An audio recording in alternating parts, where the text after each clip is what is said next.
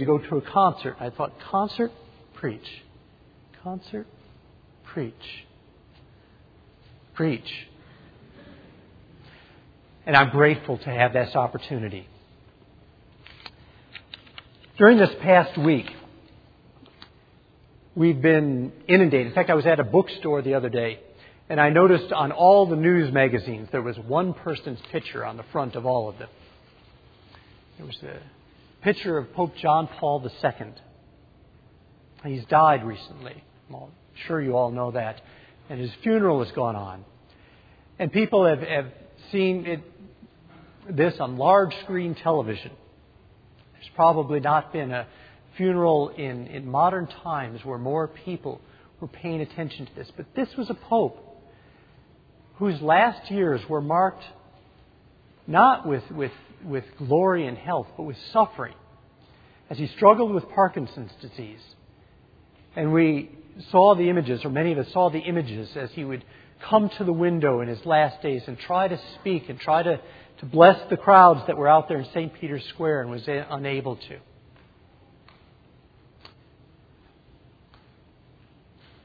Our pastor now is with his father-in-law. This is a man who has been suffering for years with congestive heart failure as his heart has gotten weaker and weaker. And now he stands at the gate, ready to face the last enemy after a life of suffering. Our country has watched, and some of our number have stood vigil over the multifaceted suffering of Terri Schiavo as she died. Pain and loss are inextricably linked to being human. We are touched by it again and again. I've sat and listened as a friend of mine described how there was an accident, and he caused the accident, and his toddler was killed. And he went and he picked up his toddler's dead body, and his toddler's blood was on his hands. But he killed his toddler, not intentionally. And he still struggles with that suffering. If we look here in our own body, we'll see those who are without jobs or looking that soon they will be without jobs. We see marriages where there's disharmony. It's not going well. It's not an easy thing. Those that are suffering with depression, those that are suffering under their own sin and the pain that sin brings into their lives. Others are even facing their own impending deaths. In 1982, Rabbi Harold Kirshner wrote a best-selling book, When Bad Things Happen to Good People. In this book, he was struggling with the question that philosophers and theologians might call the problem of evil. From a theologian's perspective, it would be the problem of how can God be good and powerful and have all these bad, wicked, evil things happen on this earth? Rabbi Kirshner basically decided, well, God is good, but He just can't stop it all. He can't stop the evil. Well, today I'm not going to try to reconcile in theological and philosophical terms how God is good, how God is sovereign, and how we live in the midst of a fallen world where there is much evil. Rather, what I want to do today is I want to talk very personally and practically to you on how we can live in the midst of this pain, how we can live in the midst of struggling with depression, how we can live in the midst of our parents dying, how we can live in the midst of this pain and trust God. There are questions we have to answer. Where is God Is He all-powerful? Does He care? Does He receive some pleasure from the sufferings of men? Men around the world have looked for answers to these questions. In animism, there are these malevolent spirits that somehow we must be appeased by getting the right offering down. In Hinduism, well, it's bad karma. You're just getting what you deserve from some past life. In Islam, they would say, well, you have sinned against Allah, and that's why you're suffering. If you hadn't done that, you wouldn't be. In our current Western thought, evil comes out as some kind of random thing that just sort of happens. But I believe in the God of the Bible. I believe that God has revealed Himself and His ways in that book. And I believe it is there that we must go when we need to learn how the eternal God would have us live with the pain that surrounds us. Now, we could go to the book of Job. It's probably the classic text. We have a man who suffers more than certainly I have, and I would imagine than any of you have. Losing his fortune, his children, the respect of his wife, reduced to his health, reduced to a man sitting in ashes covered with scabs and scraping himself with a broken piece of pottery. A man who knew suffering. And contrasted this with that the sovereign majesty of God overall. But I want to go to a more personal passage of Scripture. It's personal to me, but it's also personal to the author of Scripture because it is a place where that man is dealing with great pain and with great loss. I want you to tell me that. I want to tell you a little bit about this man, this author, this prophet. He was a man who prophesied and wept. He prophesied for 40 or 50 years. I'm 45 years old. So he would have started prophesying when I was born. And he may still be prophesying at this point in my life. But he saw no repentance, at least no wide-scale repentance. He did not see a turning to God. He preached to them again and again to repent, but they would not. Rather, they persecuted him. They maligned him. They made fun of him and mocked him. They threw him into prison and into a muddy pit. They accused him of being a traitor on the side of Judah's enemies. All the time he prophesied their destruction, but he hoped for restoration. When that destruction finally came on the people of Judah, he was rewarded by the enemy. But he took no joy in that. Rather, he chose to suffer disgrace and remain with the people of God, prophesying to them. He had great pain. It said that he went to a place outside the city wall where there was a little cave. This is just tradition. But he went out to this grotto. And there he cried. He cried out to God. His pain was so great at the fulfillment of his prophecies against these people that had despised him, that he composed a series of songs to somehow give vent to his great pain. Just a side note, music often helps us communicate, doesn't it? Helps us communicate our emotions. This man chose a series of acrostic poems as he tried to give vent. These songs, these dirges, these laments. So please turn in your Bibles with me to Lamentations. Not probably a book you read often. Lamentations comes from a Hebrew word, achah. Literally means how. It's how 3 of the chapters start. If we were to read all of Lamentations aloud this morning, you'd be amazed. No, you'd probably be scandalized at the pain that Jeremiah, the author, just screams out to us.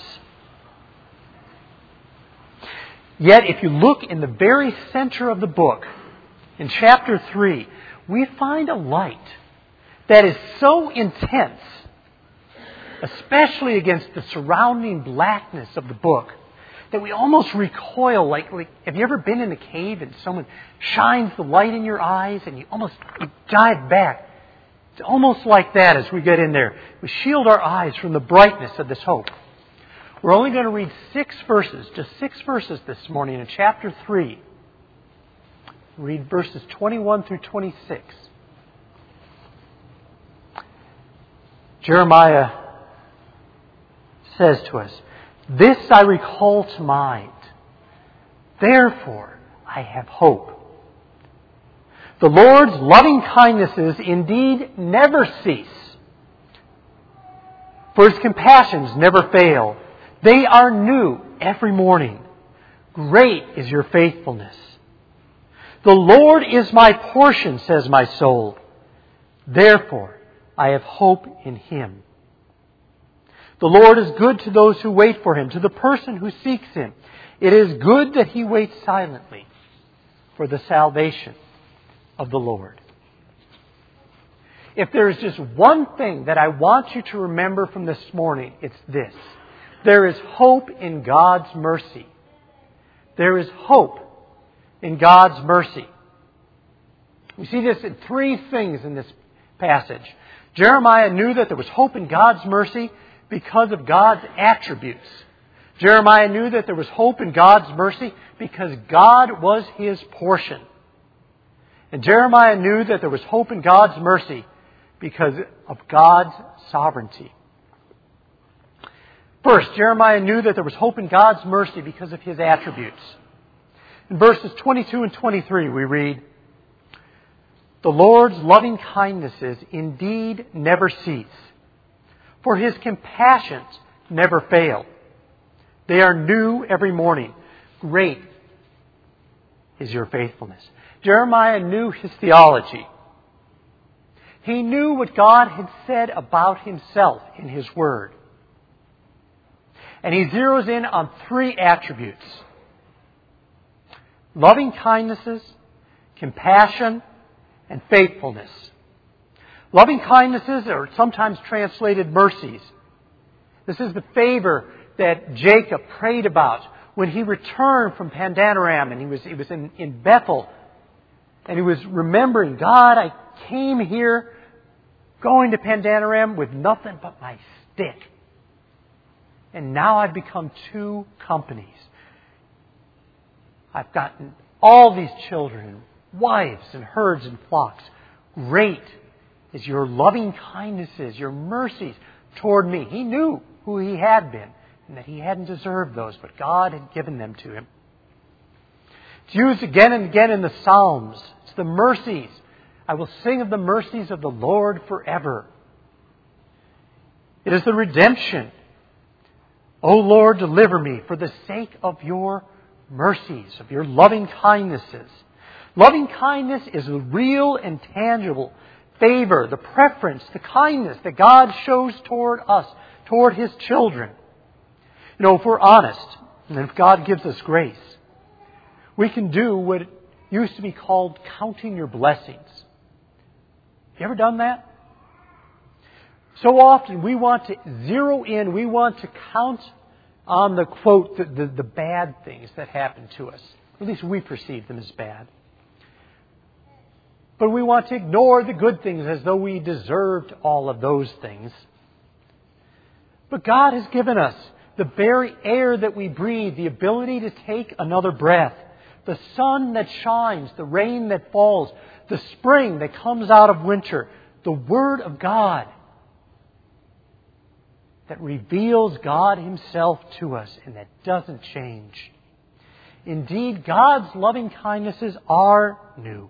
They never cease. The second attribute is compassion. what used to be called the bowels of mercy. This is the feeling that Joseph got when, after years of separation, he sees his brother Benjamin again. This is like I used to see on the construction site. I'd see someone. Remember one time, someone was pulling a nail. They had a straight claw hammer. And it was up over their head. They grabbed it and they pulled it, and that straight claw came down and just raked their face. And I thought, oh, that's got to hurt. It did, actually. It made it pretty bloody. But it's that gut wrench when we feel the pain of others. But in this case, it's talking about God. It's talking about God and His compassion, His feeling for you, for His children when they hurt. God is not some uninterested, dispassionate deity out there that doesn't really have any concern for His creation. He cares deeply for us. When bad things happen, God winces. Remember what He said in Isaiah chapter 30. It says, "Yet God longs to be gracious to you, to rise and show you compassion. For the Lord is a God of justice. Blessed are all who wait on Him." God's compassions don't fail. They continue on. And finally, the attribute of faithfulness. Faithfulness is something firm, something solid, something that can be relied on. It's mostly used in the Psalms, and it's mostly used about God. But it's also used, do you remember when Joshua was down in the valley and he was fighting? Okay, he was fighting, I think it was the Amalekites. And Moses was up on the mountain and he was praying. And as long as he had his arms up and he was praying, they won. But if you ever try to hold your hands up that way for a long time, they start to shake and they come down. And then the Amalekites would start winning. And so Aaron and Hur, they got a stone.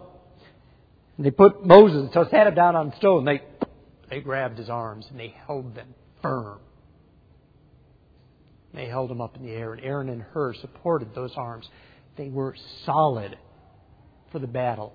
And God is like that. God is solid. He is a rock to which we can run. And He doesn't change.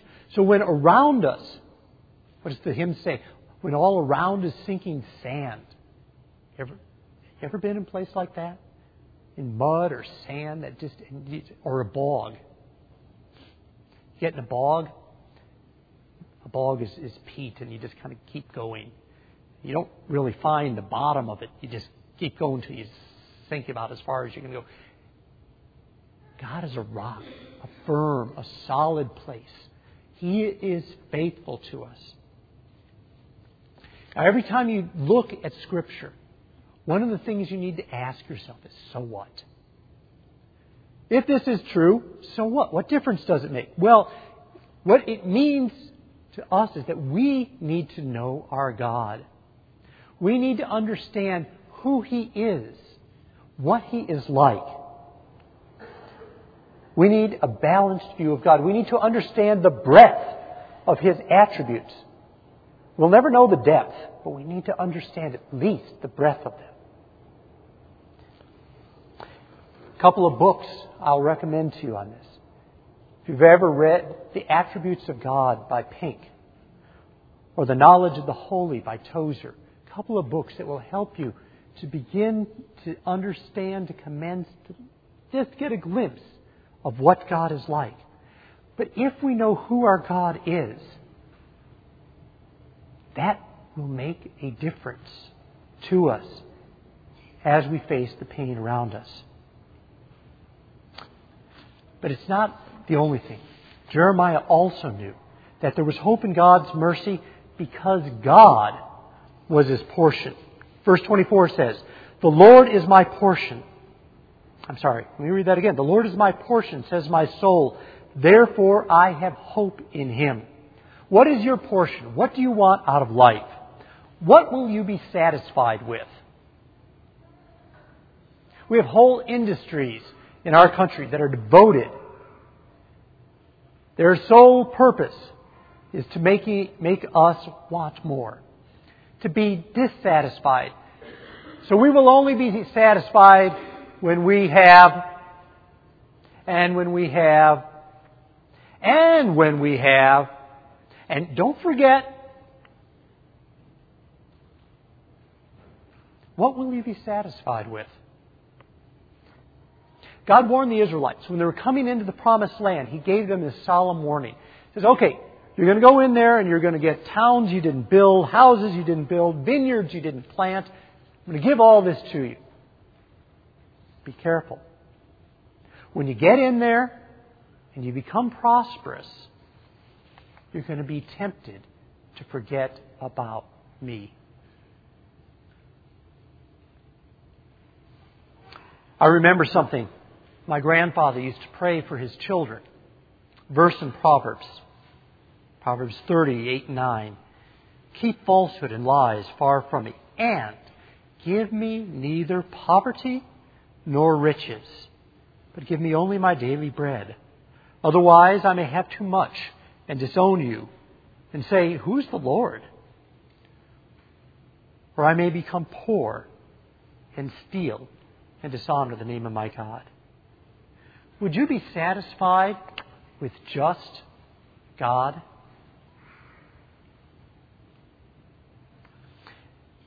I told you earlier I was getting ready to go to a concert last night.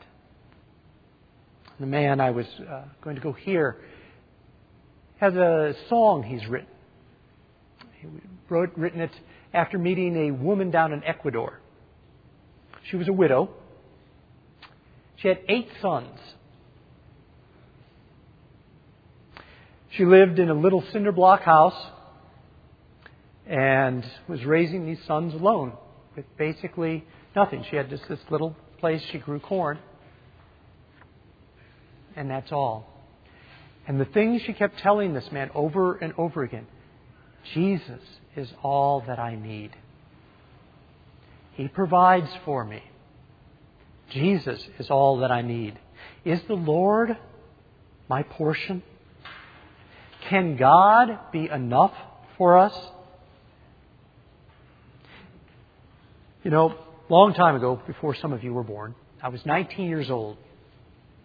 I was down in Mexico, a little village on the side of the highway named Cosil. I was with a short-term mission team, so we were living in the church.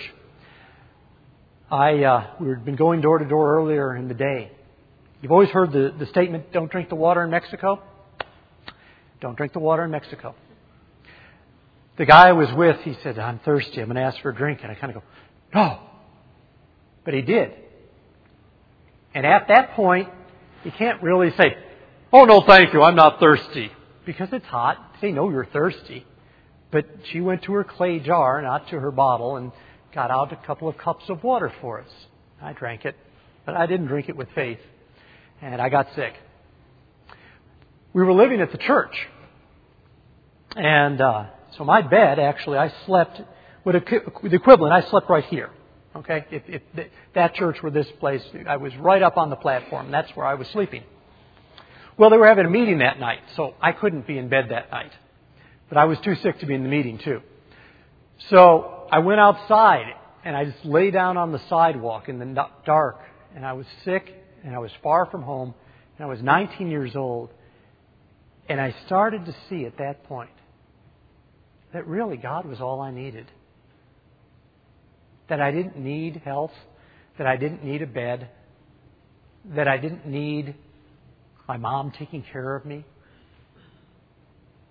but I needed Christ. And I began to see, sometimes it takes that, when things are taken away, that you have the opportunity, the privilege to see that what you need is Jesus.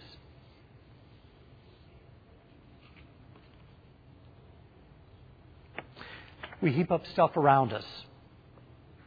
Stuff can distract. Stuff can weigh us down. Stuff can get in the way.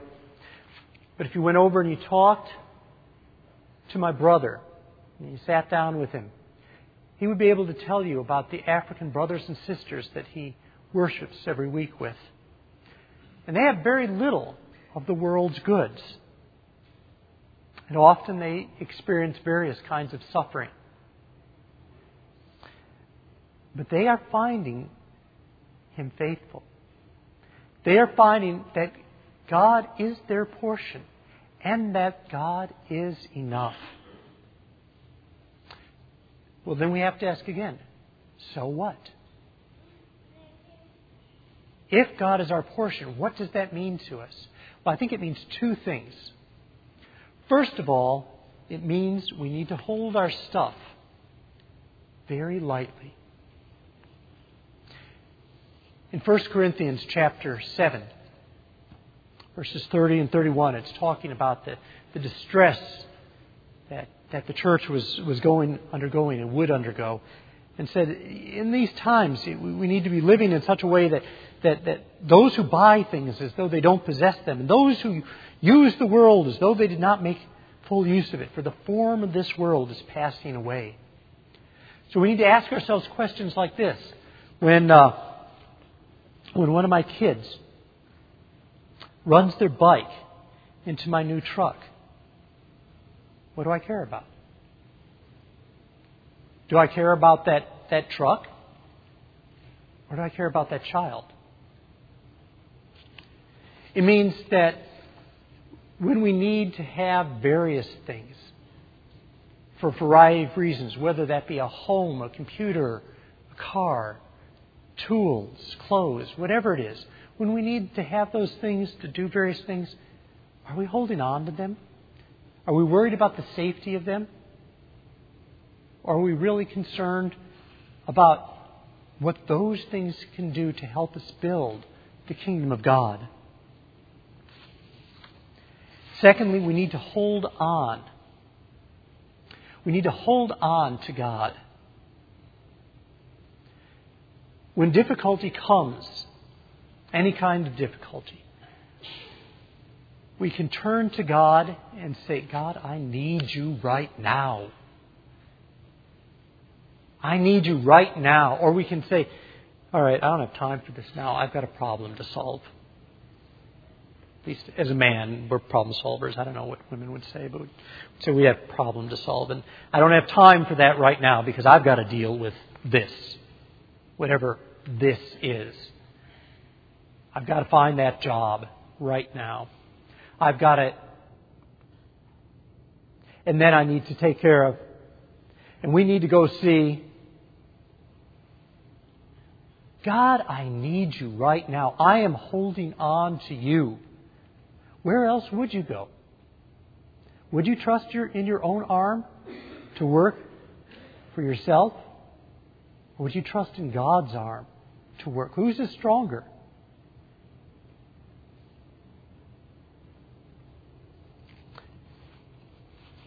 We need to know and understand God's attributes. We need to hold to His person and have that be our portion.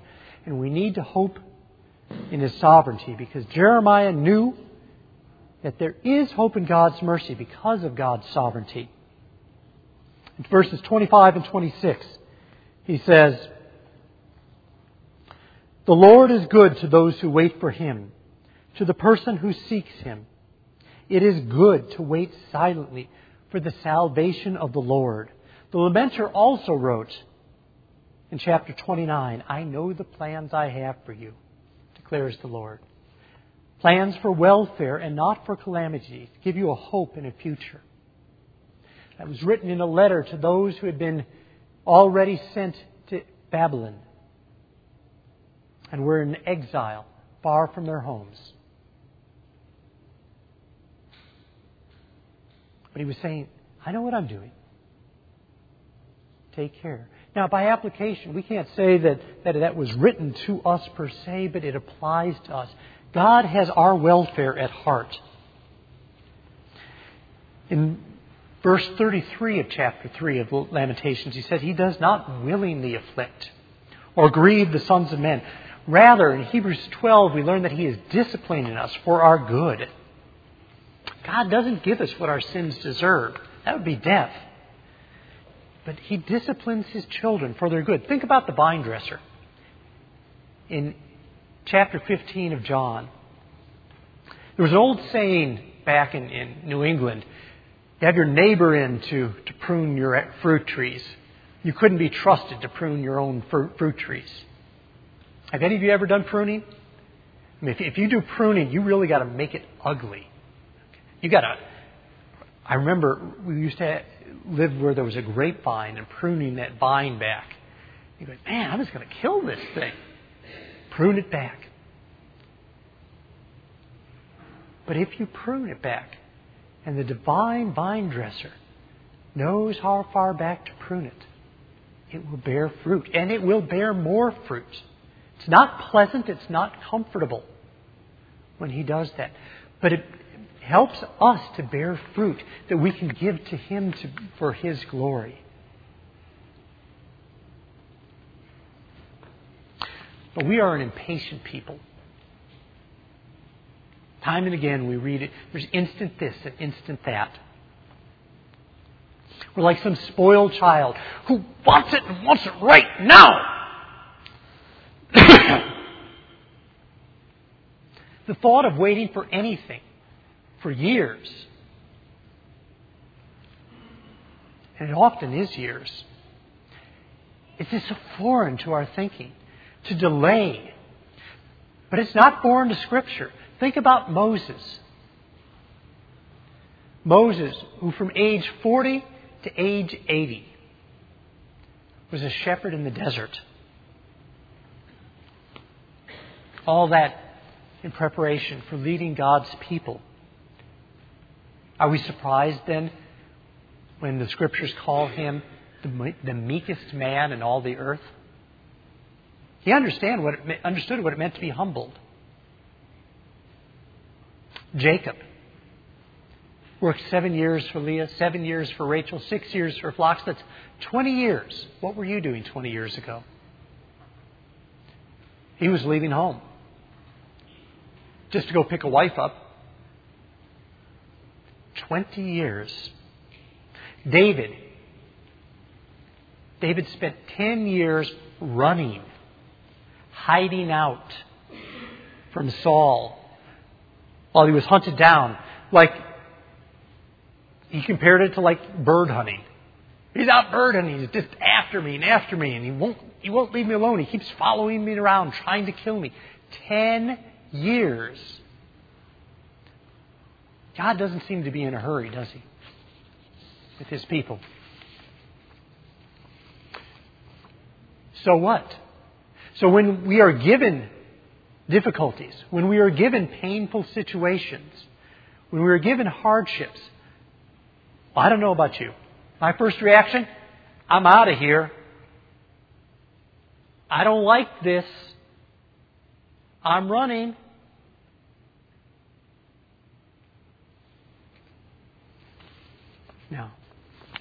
No, we need to wait. When He gives us these painful situations, we need to be very slow to run away from them. We need to be quick to wait on Him and to seek Him. To wait for God to save us and to show His goodness. To wait.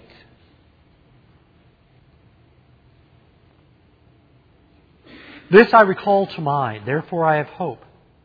The Lord's loving kindnesses indeed never cease, for His compassions never fail. They are new every morning. Great is your faithfulness. The Lord is my portion, says my soul.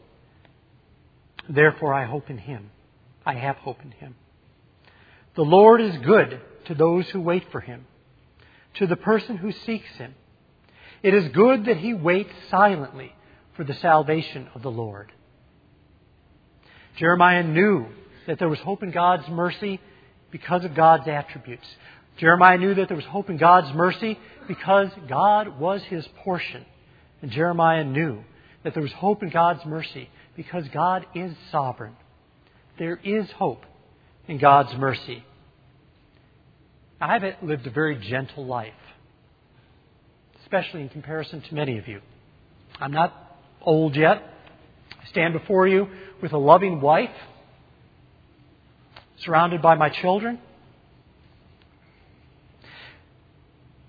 But this passage of Scripture has become one that speaks to me again and again. In fact, today, I don't know about you guys, but today I'm the one who needed to hear this sermon. I needed to hear from God that He doesn't change, that I can hope in God. Was I looking at some great difficulties? No, not compared to many of you. Our minds can make up difficulties out of small things. But that's what I was seeing, was the difficulties. And I wasn't hoping in God. So when trouble comes, I have the question, will I come? Will I hope in Him? Well, I have found God to be solid and to be reliable. He doesn't change. He is the same. He was the same for Jeremiah. He has been the same in my past. He will be the same for me today. And He will be for you. God still shows great care and tenderness for His children. For there is hope in the mercy of God. Amen. If I could ask the elders to come up, and David will have the Lord's Supper.